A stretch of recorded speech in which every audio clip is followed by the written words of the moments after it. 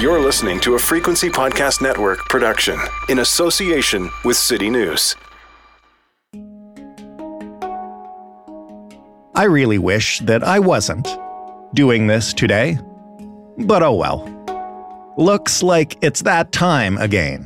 The chief medical officer of health tells me he's worried about what he's seeing with the virus right now and the impact it's going to have and is having on Ontario hospitals. Seeing this trend early in October of increase in hospitalization, increase in intensive care unit, and watching newer strains in Europe has got me concerned. We're going to spare you yet another episode about the untold strain our healthcare system is under and the public health measures that likely will not be coming back unless things get even more dire. If you're listening to this program, you know that already. Instead, we'll dig deeper on these concerning new variants, or rather, subvariants. Where did they come from?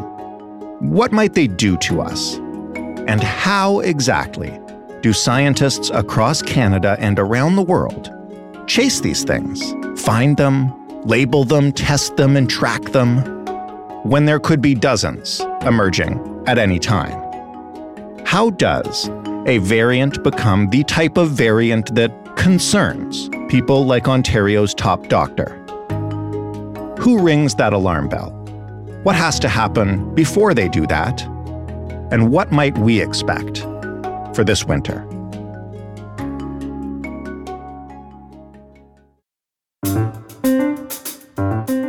I'm Jordan Heath Rawlings. This is The Big Story. Dr. Sarah Otto is an evolutionary biologist, a professor at the University of British Columbia's Department of Zoology, and an expert with the Coronavirus Variants Rapid Response Network. She goes by Sally. So hello, Sally. Hello. I'm not asking you to predict anything off the top. I know that's not your gig and you don't do that, but just based on the work you're seeing with variants right now and what you're hearing from colleagues, how's this winter looking in terms of COVID? Yeah, so this virus continues to evolve. And with as many infections as we have globally, there's actually a lot of evolutionary change going on. And so we're actually in a very different phase of this virus's evolution than we've been in before. Before, really, it was about transmission, and we'd see these variants like Alpha and then Delta, Gamma, that really were better at getting from person to person and infecting people. Mm-hmm. With these variants, it's interesting. We're seeing variants that are really evading or hiding the outside part of the virus and making it easier for them to infect people that have already been infected.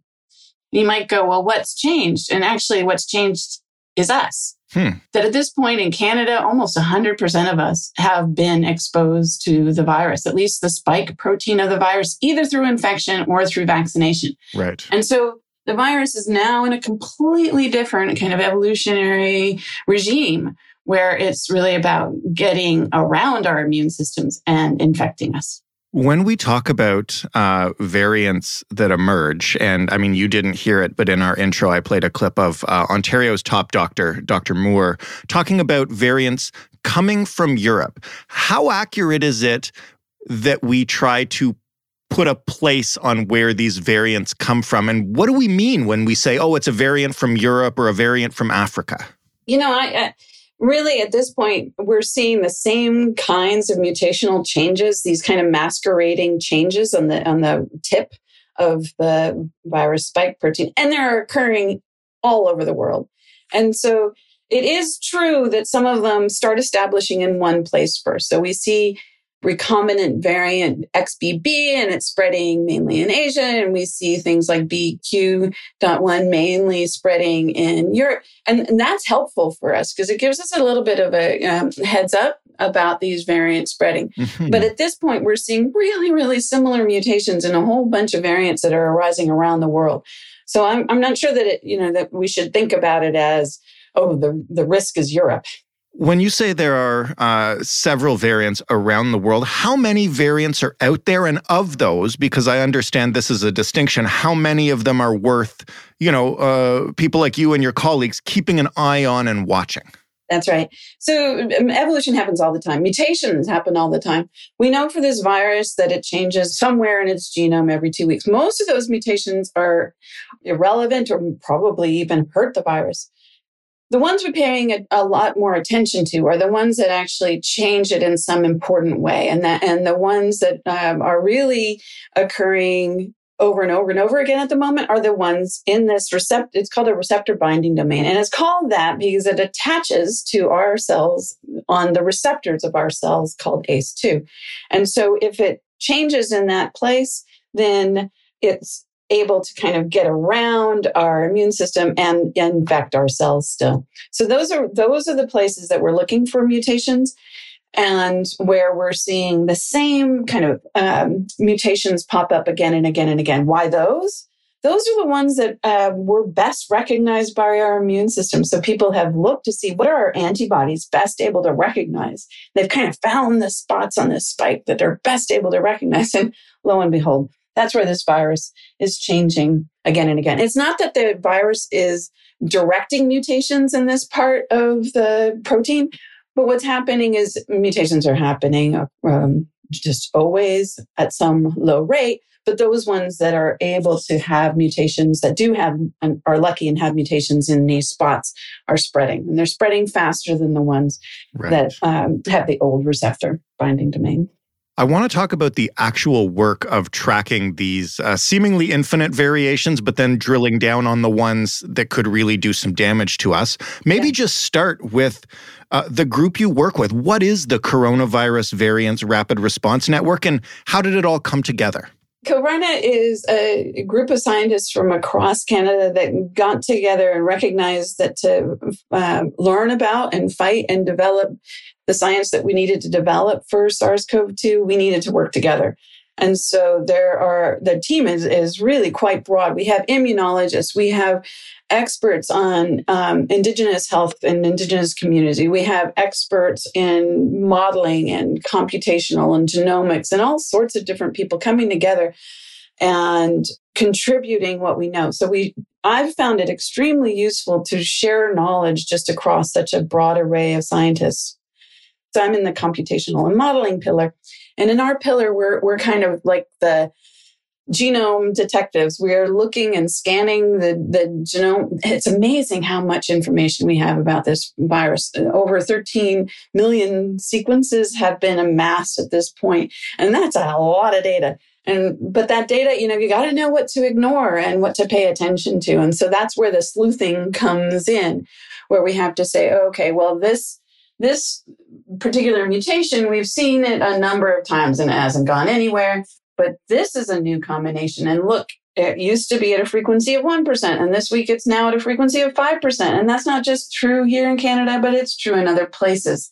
So we're looking for those repeated patterns of rises in frequency. And that's a hallmark of selection, evolutionary change that is driven by a selective advantage. And then we try and kind of dig in further and say what might be going on. Is it because of an ability to evade our immune system? Or maybe it just gets into our cells better? What's going on? So you'll start by looking at the numbers of infections and transmissions, and then if they show you that something might be up, that's when you will look at the genome, I guess, if that's the right term for the virus itself? The genome is actually where our team is looking first. Okay. Because we can't tell just from the number of cases of which particular virus is infecting those particular individuals.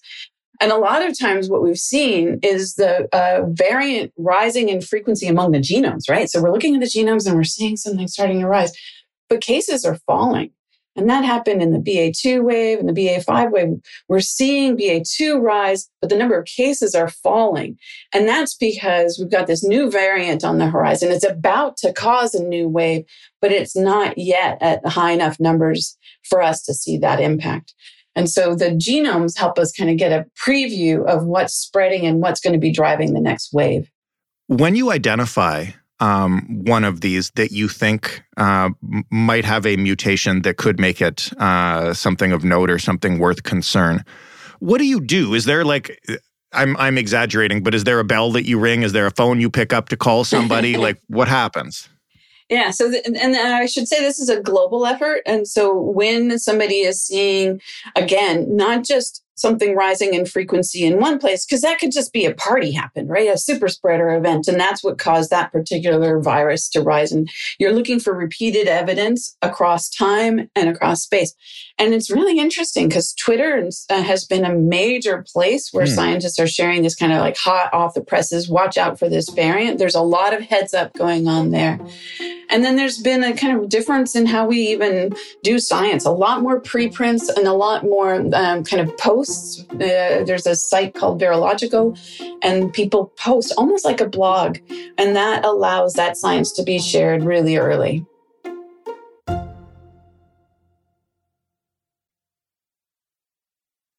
As we speak now, end of October, early November, we've dropped basically all public health measures across Canada. So has the United States, so have many other countries around the world. What is that doing to the number or severity of variants that are appearing on your radar?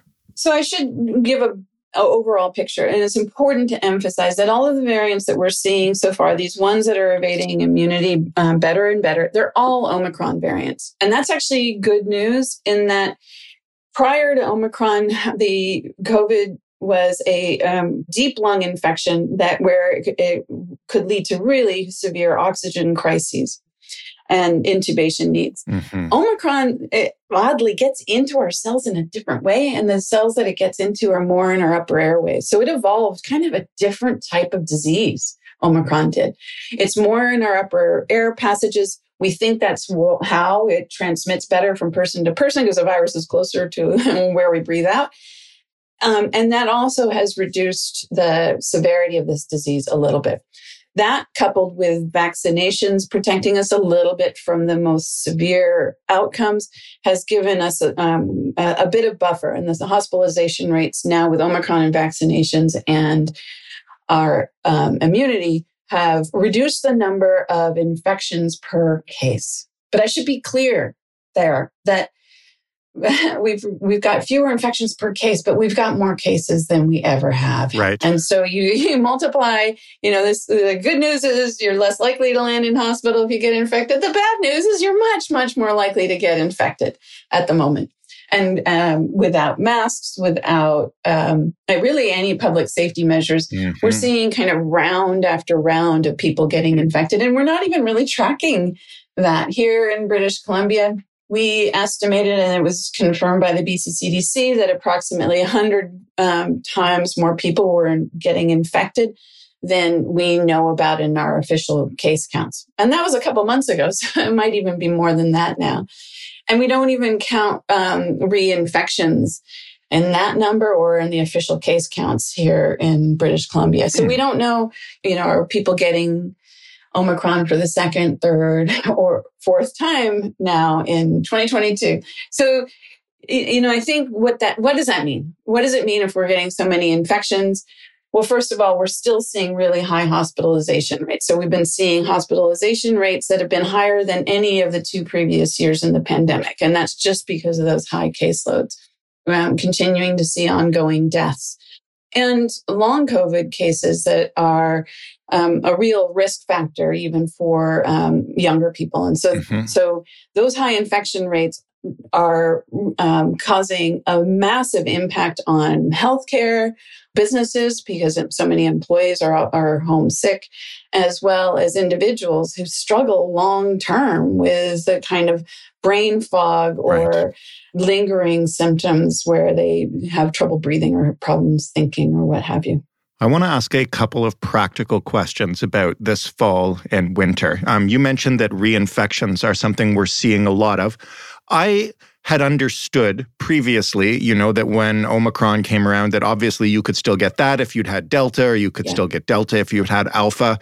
Does that change at all with these new variants being subvariants of Omicron? Do you have more immunity because you at least have had somewhat of the same strain, or has it evolved to the point where that just doesn't matter? Well, the other thing about Omicron being so different in the first place is that our immunity to it has never been all that strong, and so that's why scientists talk about waning. Our protection wanes faster with Omicron than it did with Delta or any of the previous variants. And what that means is you can get infected, and then a few months later you can get infected again. And now that there's really strong selection pressure for this virus to change on the outside where it sees our immune system, that receptor binding domain, then we're seeing it get in and infecting us again and again. So yeah, reinfections are definitely here. And maybe one way to think about it is for that we're going to see, some people talk about, well, the winter is really bad because of the flu season, but you tend to have one flu season. And I think what we're in for is kind of recurrent high levels of COVID in pulses when our immunity wanes and there's more people that are susceptible to it. But I think for the next year, that's what we're going to be seeing. What do we know, and you mentioned a couple specifically off the top, about the variants that you're concerned about this fall? You mentioned that they have a different way of evading the immune system. Are they still getting less severe? I think if you asked the average person, that would kind of be their understanding, right? Is that this thing mutates and it mutates to stay alive, but every time it does, it kind of gets less severe. Yeah, so that's... first of all, evolutionary biology does not predict that SARS-CoV-2 will evolve to be less severe. There's a view that diseases do that because they evolve to let their hosts walk around more often. But the truth for SARS-CoV-2 is that most of the really bad stuff happens after the virus has come and gone. So you have this major viral load in the first few weeks, but deaths tend to happen a lot later than that. And so it's an unusual disease where really the virus is about getting out of your body and into somebody else. And that's about transmission. It's about evading the immune system. It's not strongly selected at all to lower the severity, lower the risk of death.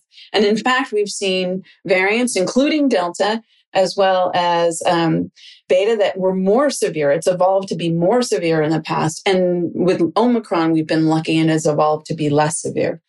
But while Omicron's lucky in that sense, it's about half as severe, half as likely a risk of hospitalization, all else being equal. It is also better at getting around our immune system. So it kind of undoes that benefit by just infecting more people. What will you be looking for this fall and maybe on alert for? Like, as I've mentioned to you, you've seen a ton of these things, a lot of them come and go. What keeps you up at night?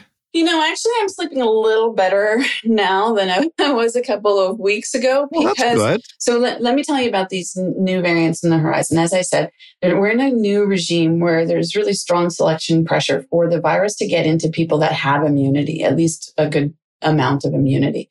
And so we're seeing these mutations, they're called things like R346T. That's not a very nice name, is it? Yes. But what that means is that it's at the 346 amino acid in the spike protein, and it changes it from an R arginine to a T threonine. So we're paying attention to where these mutations are. And that's one of the ones that kind of helps it masquerade. It looks a little bit different.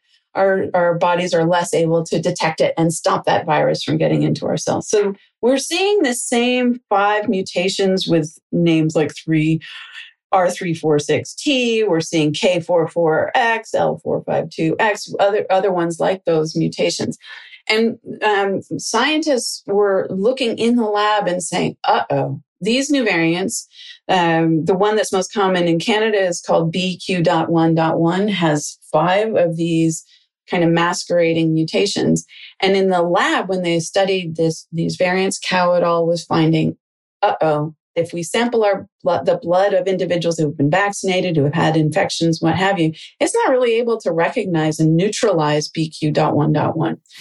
So that was really worrisome that it was so well masqueraded that maybe nobody would have immunity and we'd have a whole nother huge wave of BQ.1.1 like we did at the beginning of the year with BA1, the first Omicron wave.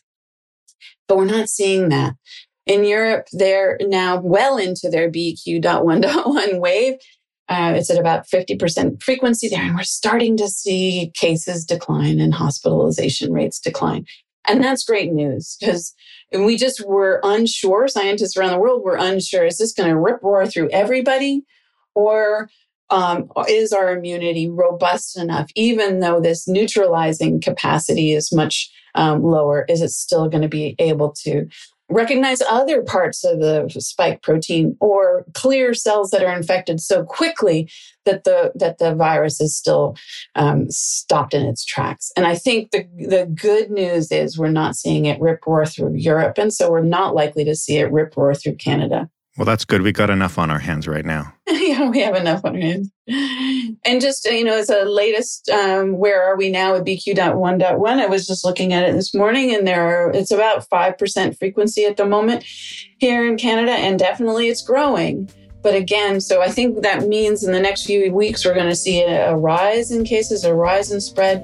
But hopefully, like in Europe, this won't be a very long-lasting wave, and we'll see case numbers come back down again soon. Fingers crossed. Thank you very much. You're welcome. Dr. Sarah Otto of the University of British Columbia. That was the big story. We are queuing up some brand new outro music for you today. You asked us to switch up things and make the end of this program less repetitive. This is part of our ongoing effort to do that. I also have one quick piece of feedback. I promise I usually will not repeat just complimentary pieces, but in this case, it was a very nice email from a listener named Rob. One of the things he mentioned is that he appreciated how I approached Arno Kopetsky's analysis with, I don't know much about BC politics. I did that because I don't. Now, he says, Jordan is clearly aware of the Dunning-Kruger effect, and I wish more talking heads were. My initial reaction to that was to pretend I knew exactly what the Dunning-Kruger effect was. I didn't. I had to Google it, which actually proves Rob's point. So thank you, Rob. Yes, we all know that I'm an idiot. You can find The Big Story at thebigstorypodcast.ca. You can find us on Twitter at TheBigStoryFPN. You can also talk to us anytime via voicemail. We won't talk back because we don't answer the phone. 416-935-5935. And you can find this podcast wherever you get them. You can look us up in CastBox, Overcast, Podcast and Radio Addict, Echo Podcasts. That is a new one on me, but it makes up a full 1% of our listeners. So I will try it out. Thanks for listening. I'm Jordan Heath Rawlings. Stay safe as we head into winter. We'll talk tomorrow.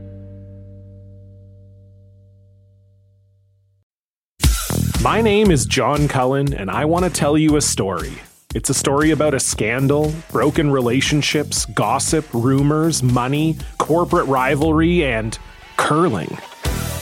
It's the story of Broomgate, how a single broom, yes, a broom, turned friends into foes and almost killed the 500-year-old sport of curling. It was a year I'd like to forget. Broomgate, available now.